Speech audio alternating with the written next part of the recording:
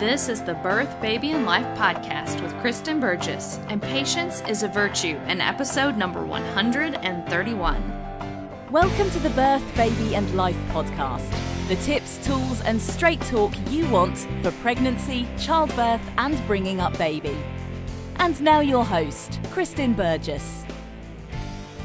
Hey y'all, this is Kristen from naturalbirthandbabycare.com, and I am literally bouncing on a birth ball here with baby Phoenix while we bring you the next episode of the podcast. Today we are going to continue the VBAC series, and we're actually going to work on wrapping up the VBAC series today because it's a lot. I've talked a lot about it. I hope that what I've talked about has been valuable to you. I'm going to talk about a couple more points that I think are really, really important, and then we're going to wrap things up. I'm hoping that this episode won't be quite so long as the others as we wrap things up, but I tend to be long-winded, so they might end up being that long.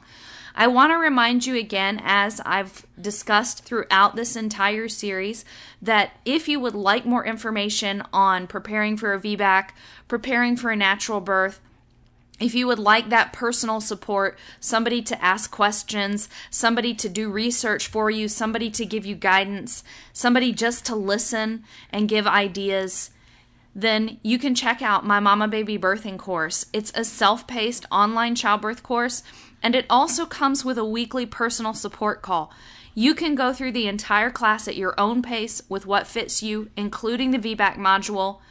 But you can also come and get my input. If there's something that confuses you, if there's something that you're not sure about, you can come to the weekly support call and you can ask me about it.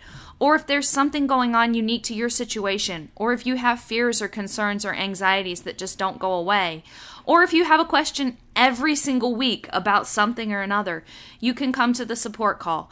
Many moms go through the course and never come to the call, but one of the things that I've noticed is that when I have students who come and ask questions, or even who ask a question every week, they often end up having a great birth experience, which I know helps them and benefits them, and it blesses me so much because it lets me know that what I'm doing is really making a difference. I'm willing to be there for you too, to be your listening ear, to be your sounding board, and to be there to be your advocate, to help you as you prepare for your baby's birth. You can check out more about that at mamababybirthing.com. That's M-A-M-A babybirthing.com. With that, let's go ahead and jump into the next thing to think about when you're preparing for your VBAC.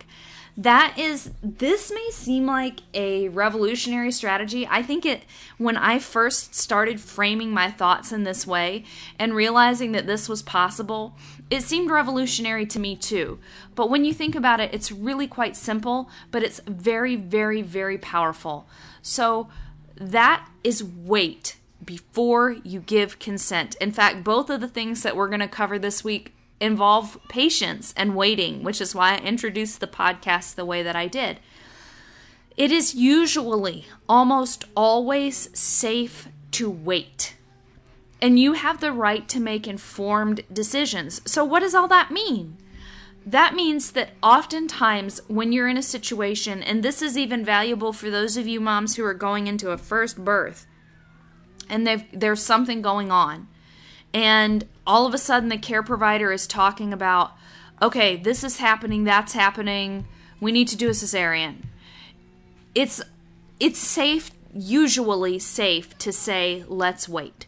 There are some times when a true emergency cesarean needs to occur where you need to get mom onto the table and you need to get the baby out. But that's really not the majority of most cesarean sections that are done. Certainly not in the United States or in other countries that have a really high cesarean rate. Most cesareans are more leisurely maneuvers. So if they say, okay, you need to have a cesarean, and then it's going to be a half an hour or more before you're in the operating theater and the baby's coming out, then that's not really an emergency cesarean, and you can wait. Most interventions, this is really across the board, not just talking about a cesarean, but most other interventions, if mom and baby are stable and doing well, it's safe to wait. Now, there are many other things that go along with stable and doing well. For example, I would say if mom has been nourished, I don't really understand how they can expect any mom to give birth under the conditions with which many women are placed today. For example, we know that, an average labor for a first-time mom is going to be 12, 24 hours, especially if you count that latent phase, that early phase of labor. A lot of women get super excited and they forget to eat. So if you're coming on 12, 24 hours with no food, where's your energy coming from? Where's the energy that your uterus is pulling? Remember, the uterus is a large muscle. It needs energy. I mean, in all honesty, even a Mountain Dew is better than nothing. Let's get some sugar into that muscle so that it's got the energy to do what it needs to do. So when I say that mom and baby are healthy and doing well, it means more than perhaps just the face value. So mom needs to be able to have some nourishment. And I think that's your right. I honestly believe that food and drink and labor are a human right. So you should be well nourished and also have the opportunity to not be harassed so that you can get the rest that you need and that sort of thing. But when you are at a place where you're able to rest, where you're able to make sure that you're eating and drinking to keep up your energy, and you and your baby's vital signs are good, then it's generally safe to wait. You can say, okay, what are the benefits of this? What are the pros? What are the cons? What happens if we wait? See, a lot of times interventions are done, and those interventions are the things that are going to cause problems. Those interventions, for example, augmenting labor with Pitocin to try and quote-unquote speed it up. Maybe every once in a great while that really is what's needed, but often it's not, especially in a hospital situation where a mom has been stuck on her back with monitors in the bed and she and the baby aren't really able to move around and do things. And then they want to try and give Pitocin to overcome the artificial inertia that they've created where the baby can't really move and the baby can't really do what he or she needs to do to make things happen the way that they're supposed to happen in this mom's labor.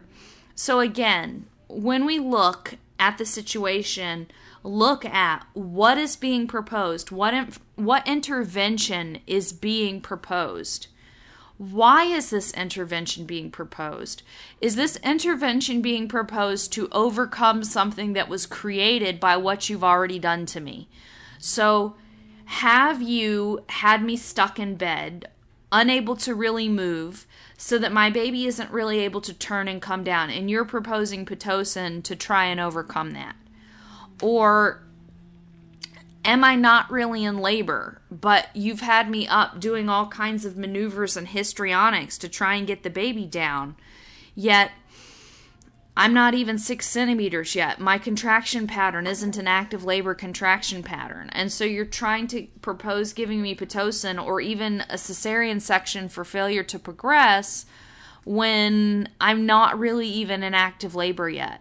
These are the kinds of questions that you can ask. And often the solution, when you realize, okay, they're proposing these things because they're impatient or because they want to try and overcome a problem that they caused, the solution is often to wait.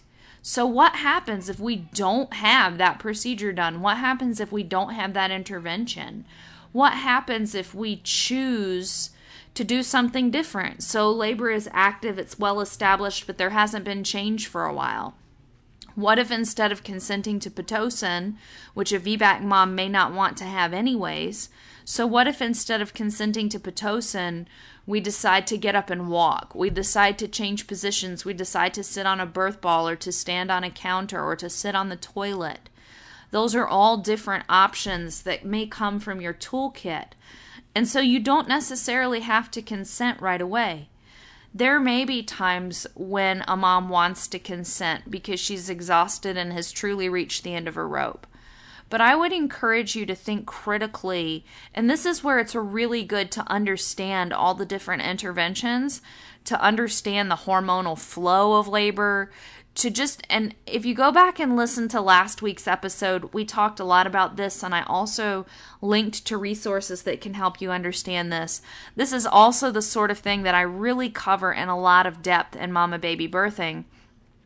When you really understand these interventions and the whys behind them, or I should say often the rationales behind them, when you really understand the physiology of labor, when you really understand your body and your baby and how they work together during labor, you can make informed decisions that help keep your birthing time moving, and you can decline interventions that may actually cause problems later on. But a big thing to remember is that you have the power to say wait in almost all circumstances. Why rush into things? Why jump into conclusions? Why jump into interventions? Ask and say, wait, what happens if we wait to do that? Or what happens, for example, fetal monitoring, if we listen for just a little bit and then you let me be up and active? The answer is probably going to be nothing. Nothing. Nothing bad will happen, this, that, and the other. So it's just wait. Ask, does it have to be done right now?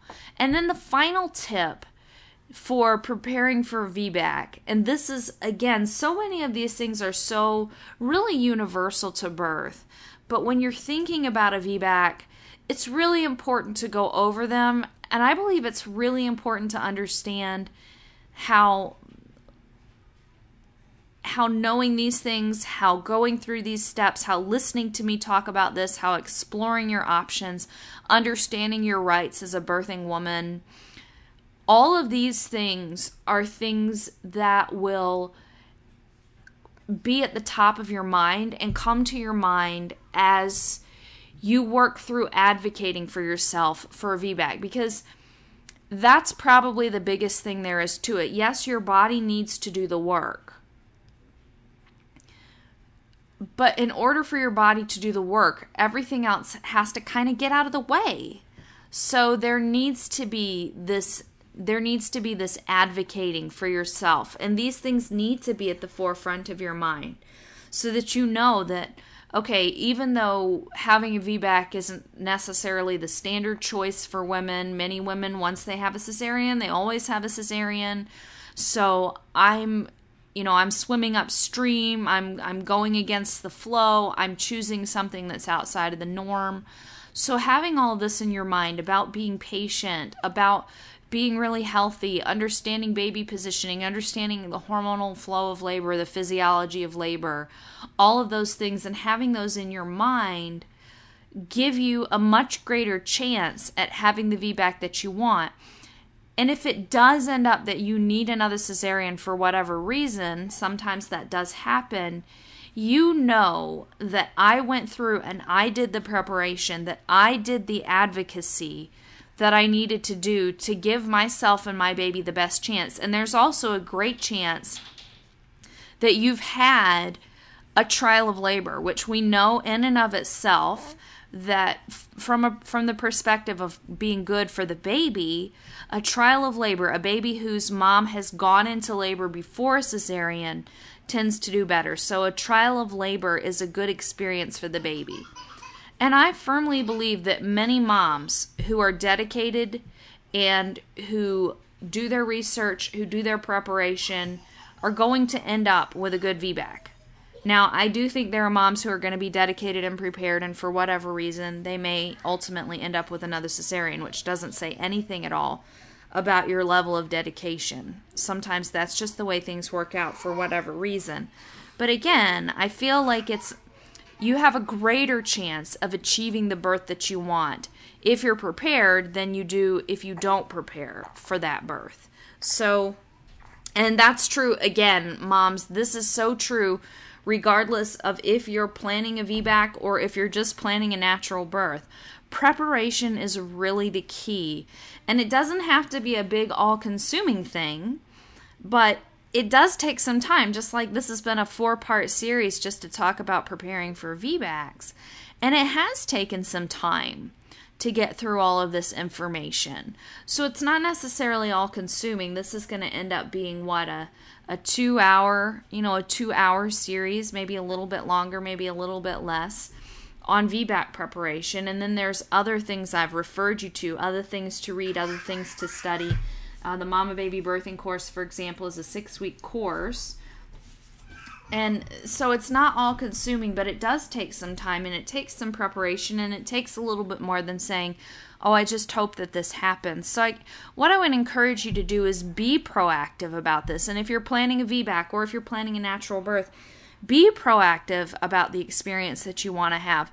Get the head knowledge, get the body knowledge. A lot of that's what we talked about last week, was the body knowledge. So have that head knowledge, have that body knowledge, do that work within yourself to let go of fears and anxieties and believe in yourself. It's time well spent, and it is time that will greatly increase your chances of having the birth that you want.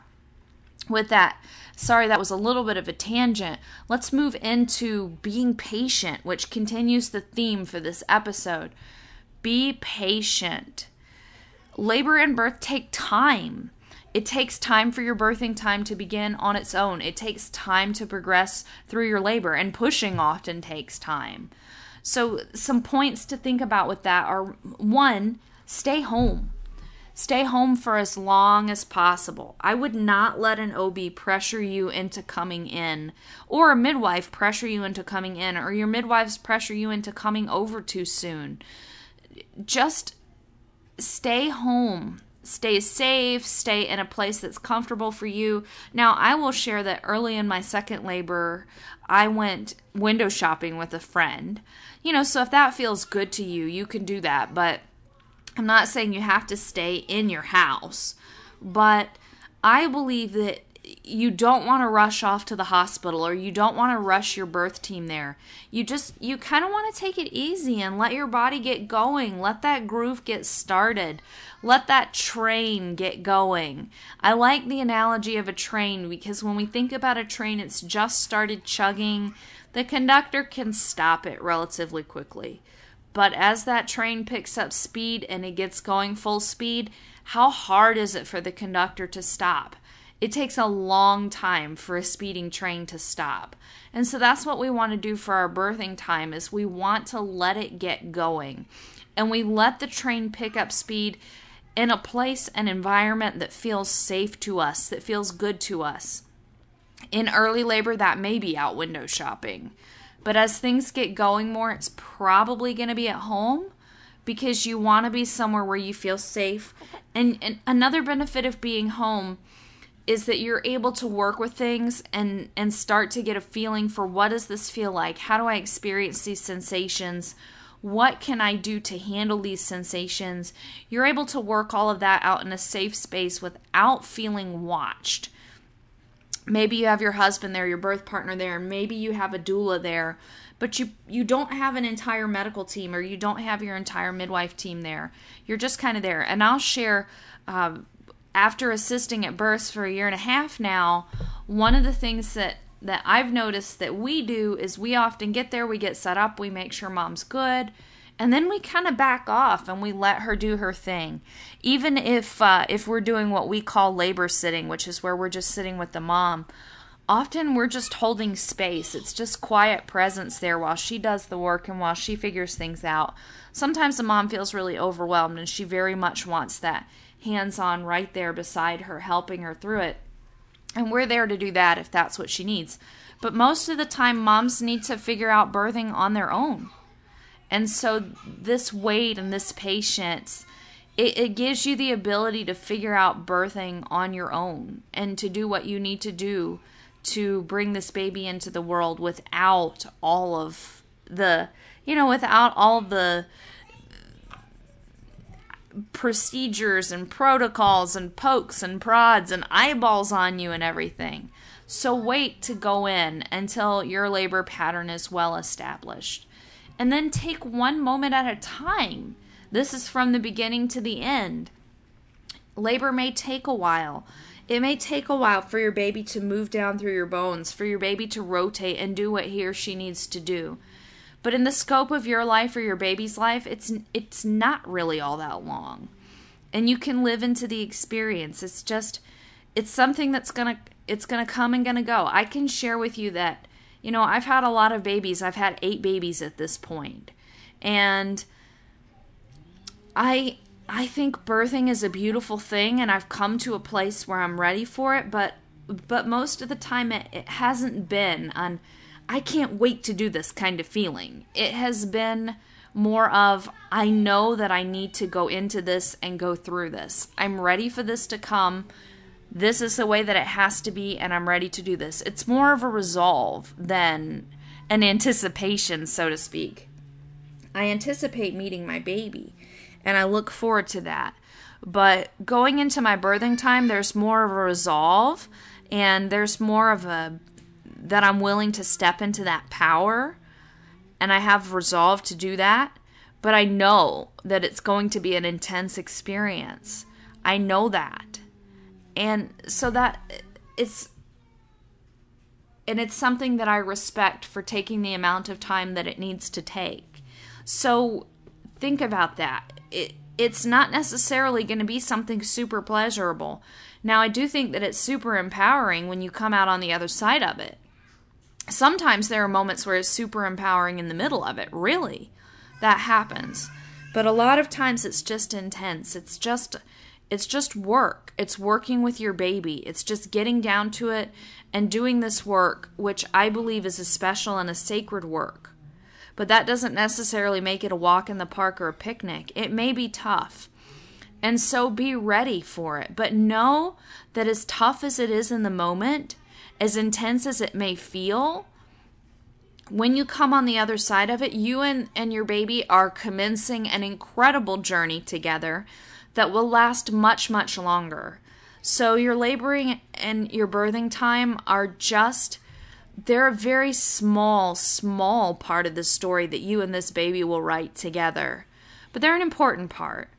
But feel patient during that time and know that this too will pass. It will pass.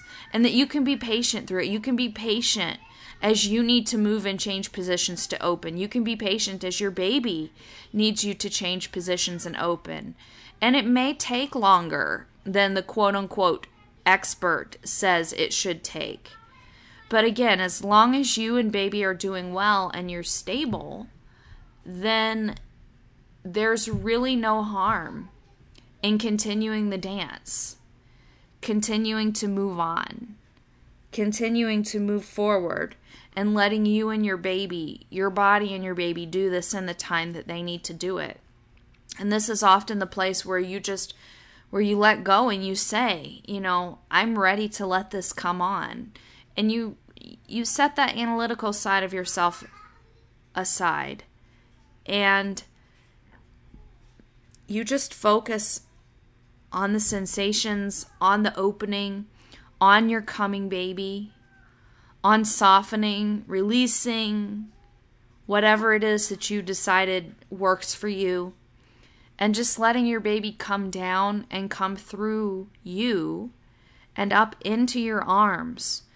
Those moments are so powerful. And they're so timeless. I sit here with Phoenix. He's sleeping on me. He's 8 weeks old now. And it's just incredible to me still to think back to his birth. To think back to my other kids' births and think about those moments. I think about as he started coming down and his head was born, and there was just this timeless moment, just waiting. It felt eternal to me.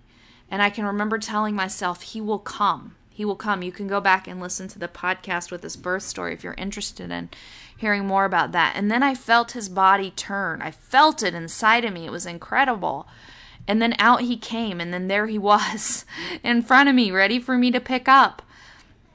It was just amazing. So it was timeless in one way, but in another way, it was over in a split second. And I know from looking at the records that my midwives took as they watched, that it was really only a moment between his head being born and his body. It felt so timeless for me. So in a way, birth is timeless. There is a piece of eternity in birth, and that's one of the things I think that makes it so awesome. And when I say awesome, you just think about it, inspiring, awesome. It puts us in awe. We stand here kind of, humbled by the power of birth.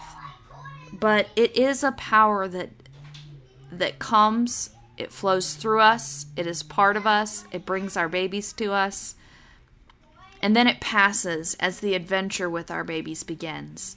So be patient, gentle mama, and know that power is roaring through you. And in the moment, it feels intense and all-consuming, but it does pass, and it leaves you on the other side with a beautiful baby, and with an incredibly powerful start to your mothering journey. And so I'd encourage you to settle and wait. Wait with patience. Wait with joy. Know you can say, I want to wait. That you can dance with your baby. That you can work with your baby. And that you can give your body and your baby this time to have that power rush through the both of you, to roar into life with you and your baby together. Okay, mamas and daddies, that's it for this week. We will be back next week with a topic that I am kind of feeling passionate about right now, but might be a little bit controversial. So I'll look forward to chatting with you about that next week. In the meantime, again, check out mamababybirthing.com, MAMA babybirthing.com, self-paced online childbirth course, weekly support call just for you. One of the highlights of my week. I can't wait to see you on that call. And in the meantime, I will talk to you on the podcast next week. Have a blessed week. Thanks for listening to the Birth, Baby and Life podcast with Kristen Burgess.